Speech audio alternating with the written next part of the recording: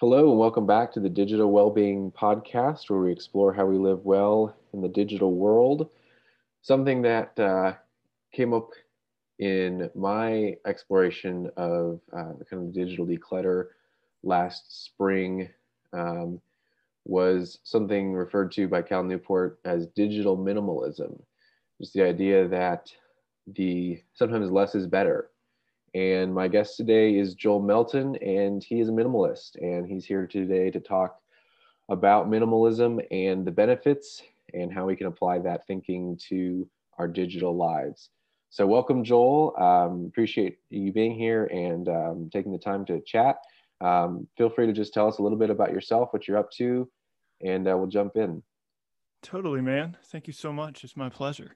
So yeah, my name's Joel, and I'm a recent general management graduate from Thomas Edison State University. And so, yeah, uh, after school, I've totally a time to think about what's next and where you're going.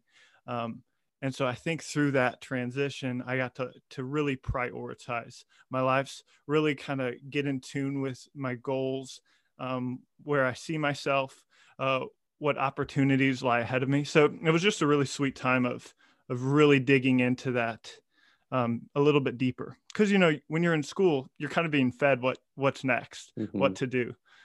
So it was definitely a mindset shift for me. And so right now I am just launching my very first business. So it's been a blast. All the things that entails, from web design to marketing to creating logos. So I've had fun with that. So yeah, that's where I am right now, and looking forward to what's next and where that takes me. Cool. And can you just briefly describe what your business is and what you do? Yeah, for sure. We are Reclave Solutions LLC, and it is an autoclave repair, refurbish, and maintenance service. So autoclave are used in mainly medical industry, dentists, veterinarians, labs, and it is a steam sterilizer. So basically works just like a pressure cooker, but all those tools, hand tools that they use in operation, have to be sterilized. So we are there to keep those running so that dentists and vets can stay in business, so do what they love to do. So Wonderful. Awesome. Good luck. Good luck with building that. So Joel, tell me a little bit about your foray into minimalism specifically, and what is that looking like for you? Yeah, so I'm definitely still just starting out. I'm pretty fresh to this, which is a fun place to be, and I think beneficial for your listeners, because I mean you can go anywhere online and you can learn from people who have been having this mindset for 10, 15 years, and so they've really I don't have that experience with it, but what I do have is just this fresh look at it and how it's really impacting my life right now. And so I'm still discovering ways it's impacting me. So that's where I'm at with it. And how it's funny because when I started this probably like a couple weeks back, I started seeing things and watching videos, documentaries on this idea of minimalism. I started bringing it to my family, like, look at this and what do you guys think about this? And they just laughed at me because I was so not the minimalist as a child. I was the collector of things. They reminded me of my rock collection that I got from my backyard and kept in coffee cans underneath my bed, probably 20 of them. So pretty funny to see where I came from, and that I would even consider this Yeah. mindset shift. And But so, yes. yeah, with the mindset shift, what does that look like for you? Yeah. So first things first, I just said, okay, let me start where I'm at. So I started with my closet. I'm a guy, but I do like clothes. I like style, and so I had a lot of clothes, and I stopped. Once you stop growing, you kind of just accumulate stuff. So I went through my closet and I just started getting rid of clothes that I don't wear much. I don't need. They weren't doing anything for me. So we got rid of those. I went through my shoes, which shoes used to be a big thing in high school. I had like 25 to 30 pair, and I loved them. So went through those, and so just started with actual stuff, actual physical stuff. Then from the closet went into the room, and it kind of was catchy, and I really saw the benefit of it. And so now my room is like super clean, cleaner than it's ever been, and it's just kind of an open space now. And I think better in here. I work better in here, and I want to be in here more. Because I'm working from home. That's a really good thing. So that's where it started, and it definitely is growing from there. So not just physical stuff, but it's becoming a mindset shift, so that now when I go out, and I found myself doing this, I went to a resale store because I got rid of all my stuff. So bless someone else with that. And when I was in there, I was looking at things with a different mindset. I used to be like, "Ooh, that's a great deal. It'd be ashamed to pass that up." But instead I was looking at it like, is this something that's worth bringing into my life?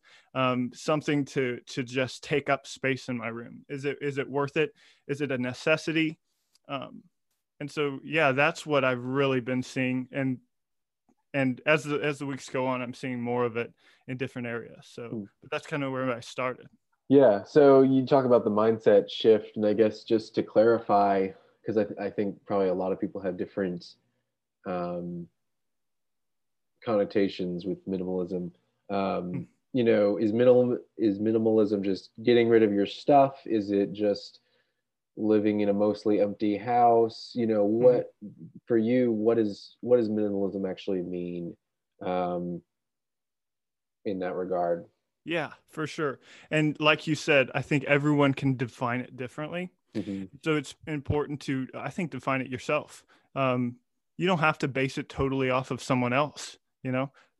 Take it into your life, define it, and see how that works. So for me, I got a picture, and it helps me see it as a picture, and that's a garden. My life is a garden. And so what I'm doing is I'm trying to grow and produce beautiful things, helpful things, things for others, things for myself. So that's the picture, but we can easily be overgrown with weeds, right? Weeds come in, they're super easy. And by the time you don't even realize it, you step back and your whole garden's taken over with weeds. You don't even remember what you were growing.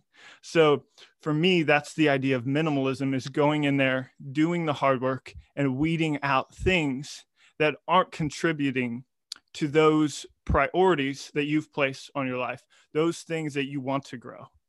And so first off, for minimalism, I think you have to define what those things are that you're going to prioritize in your life to grow. And then feel free to say no to things that aren't helping you grow in the areas that you want to. Right. Or offering distractions or obstacles to that. Definitely. Yeah, for sure. So there's a lot there, Joel, and I want to let you unpack that. But before we do that, I'm curious, what kind of motivated you to kind of look into minimalism and explore it? Was there any kind of catalyst for that, or was it just something? I mean, I know you said kind of after school, you decided you kind of wanted to see what was next. What brought you to that minimalism? For sure. I think a big part of it is just my drive. I saw in culture, I saw how people were living. I saw being, I've never been out of the country, USA. It's what I know. And so I saw the cultural worldviews around me, and I didn't really like them. And out of college, I saw what culture was telling me to do, like go for the biggest job, go for the most success, get the most money you can so you can live comfortably, and you can, and that just wasn't a goal of mine. I love simple living. And I've grown up in that, I'm in the same house that I was, we moved here when I was 1 year old. So we live on this little old style, subdivision on 2.5 acres. And I just loved growing up here. And it meant a lot to me to be connected with a place, local. And so that, I think that was a drive in my life, this longing to just live simply, live. I had generations before me who lived below their means, so that they could pass that on to the next generation. So I think that was a drive in my life, and that's what kind of, when I saw minimalism, I saw how that ties in. And then a second drive, I would say, that motivated me to embrace it fully was my pursuit of stewardship. So stewardship is something I've been really passionate about for a really long time, since my early teen years. It started out with my own health. I wasn't the super healthiest kid growing up. Just ate what I enjoyed. I was always active, but so I got this shift when I was in my early teen years of, hey, this body is really actually a gift from God. He actually gave this to me so that I can be a blessing to others. So how can I best take care of that? So the stewardship first, I first experienced it with actually my health. So nutrition, fitness, and then actually as I grow older, I see that I can be a better steward of myself in my relationships, and that can help me love others more. So this holistic health is something I think we should be stewards of. And then secondly, it's a little bit more recent passion of mine, but within the last couple of years, is a stewardship of creation. Just like our bodies are a gift to us from God, I believe creation, nature, is a gift from God to be enjoyed and to be protected. And so being a steward of natural resources, of promoting life, human life, plant life, animal life, is all a way we can be good stewards of what God's given us through nature. And so I saw minimalism as being a way, being a tool I could really chase after these two ambitions of mine. In that, it's all about intentionality, right? And minimalism is like, what here is going to help? What do I have right now that's going to help me in the future, or chase what I'm prioritizing? So the way minimalism has helped me steward better is through time. I'm now trying to limit things that actually aren't being productive with my time.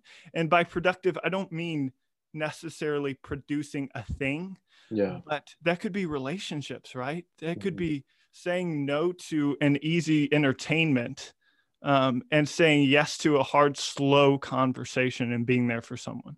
And so that's how minimalism is taking those two ambitions of mine and making them realities. Yeah, I love that, Joel. I absolutely love that. I think that's great, and very convicting in some ways as well. So going back to kind of your analogy of the garden, which I love, I think that's great too. We're all trying to grow something of value. To use your illustration, trying to either grow a garden to express beauty for other people, or to produce whatever the life equivalent of greens and carrots and healthy vegetables is. Trying to be productive and trying to steward that garden well. And you mentioned these weeds, and this is a podcast about digital well-being and kind of specifically how do we live well in this digital world that we find ourselves in, where we're constantly plugged into the internet, to our smartphones, to social media, and all that kind of stuff. And I think I speak for myself and probably many other people when I say I think that those things can easily become weeds in our life. And even if they're not bad things, even if they're pretty benign pastimes or like you said, entertainment, that they can still get in and kind of choke out what we're trying to do in terms of stewarding and being productive. So I'm just curious kind of what your take on that is, and how we and how you have kind of applied that minimalist mindset to digital well-being into kind of the digital life? Yeah, I think taking that picture of weeds and then taking that into digital um, is a totally helpful analogy. And so yeah, there's definitely been some weeds I've identified. Like, hey, that's pretty invasive, and that's going to Mhm. take over if I don't stop that right now. And so that is such an ongoing thing, and I'm so far from where I want to be. But I think identification is key to change. And so, yeah, so the last few weeks I have been trying to identify these weeds, and specifically with my internet use, with my technology use. And so a few things I found helpful.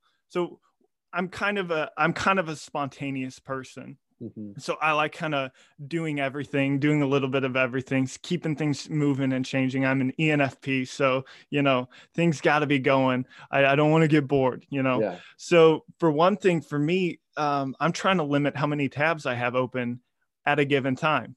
In school, I was known for having 30 plus tabs on my one website or my one browser open at that time, and I was just jumping from one to the other. And it's such a picture of where your mind's at. Yeah. It's like, so I've got like 5 of these for research. I've got like 5 of these for social connection, and I've got 5 of these for entertainment. And so your mind's actually going to be jumping from one to the other Yeah. so fast. So one area I've been trying to weed out is keep your tabs limited to what you actually want to do right then.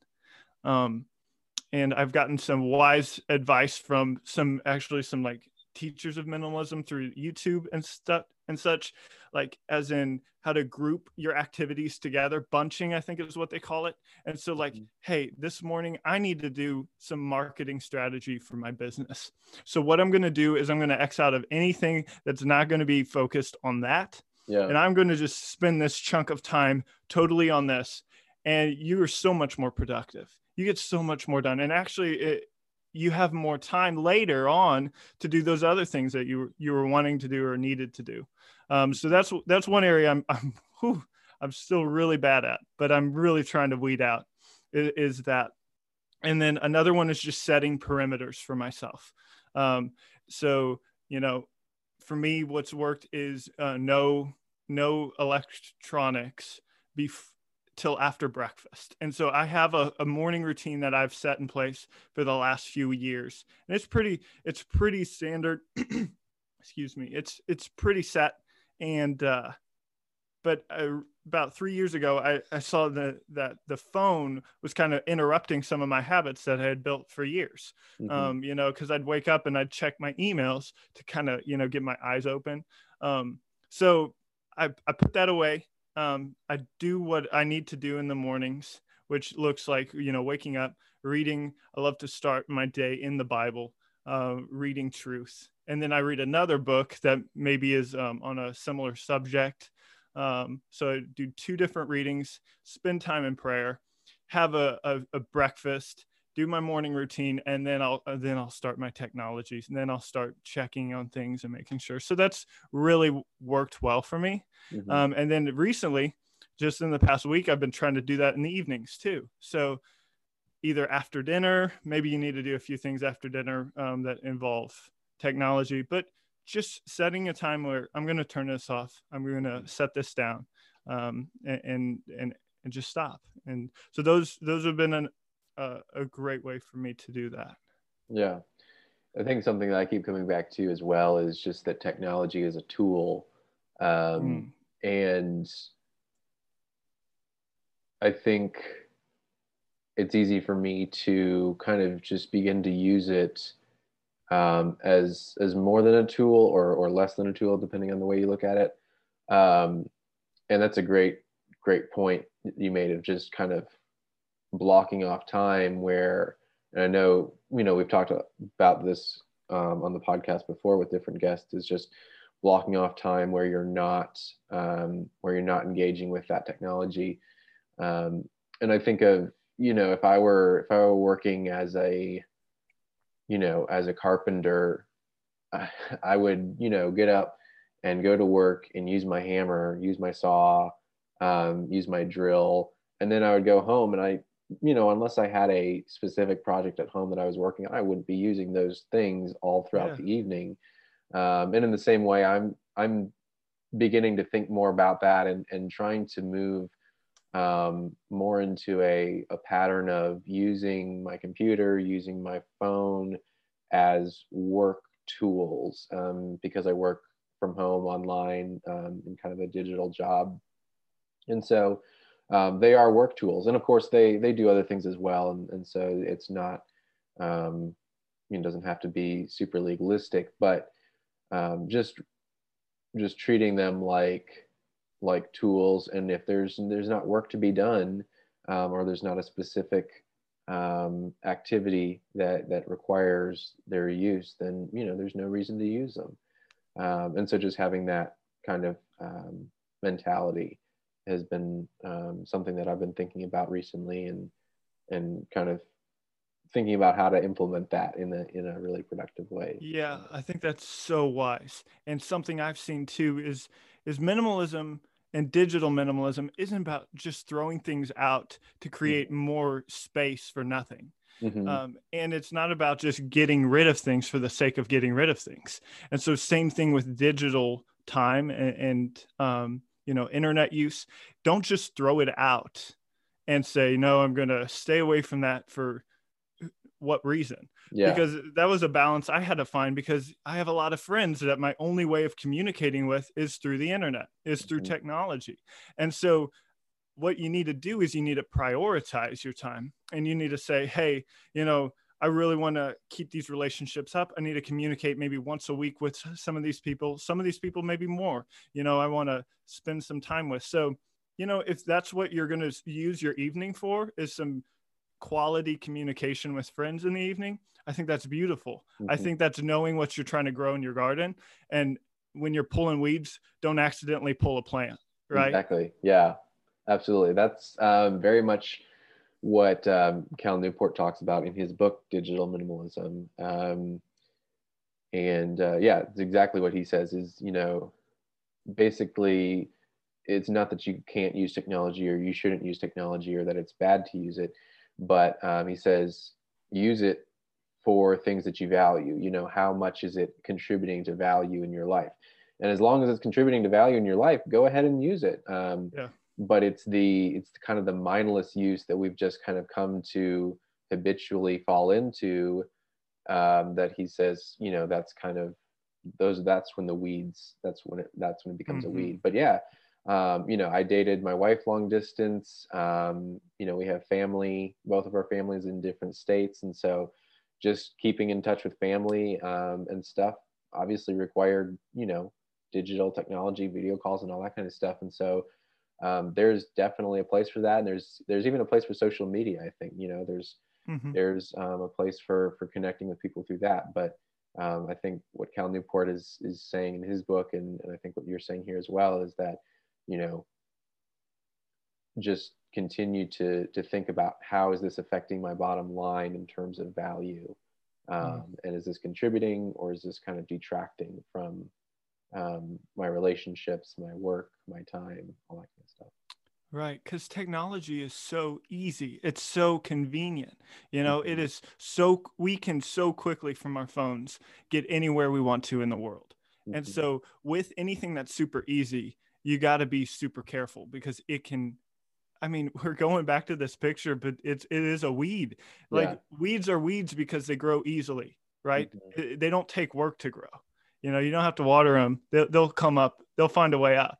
So yeah. And that's been another technique that I've been working on, is making things less easy, things that are fun or enjoyable. So for me, I use like a Hangouts chat to keep in touch with people. Well, if I'm not actually trying to build the relationship or like keep up with people, but just, you can be entertained with social interaction. Yeah, absolutely. For me as an extrovert. So make those things a little bit more difficult to get to. Put them in a folder, put them on for me, I put them in a folder that says open 3 is what I titled the folder. And just like, I'm trying to play around with, maybe just open this folder 3 times a day, and so my chats are in there.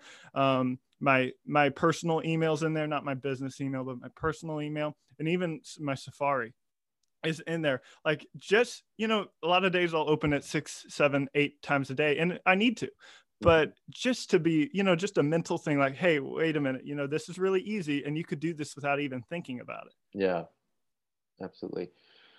So many good thoughts, Joel. As we wrap up, what's one question that you would ask people listening to help them inspire kind of their own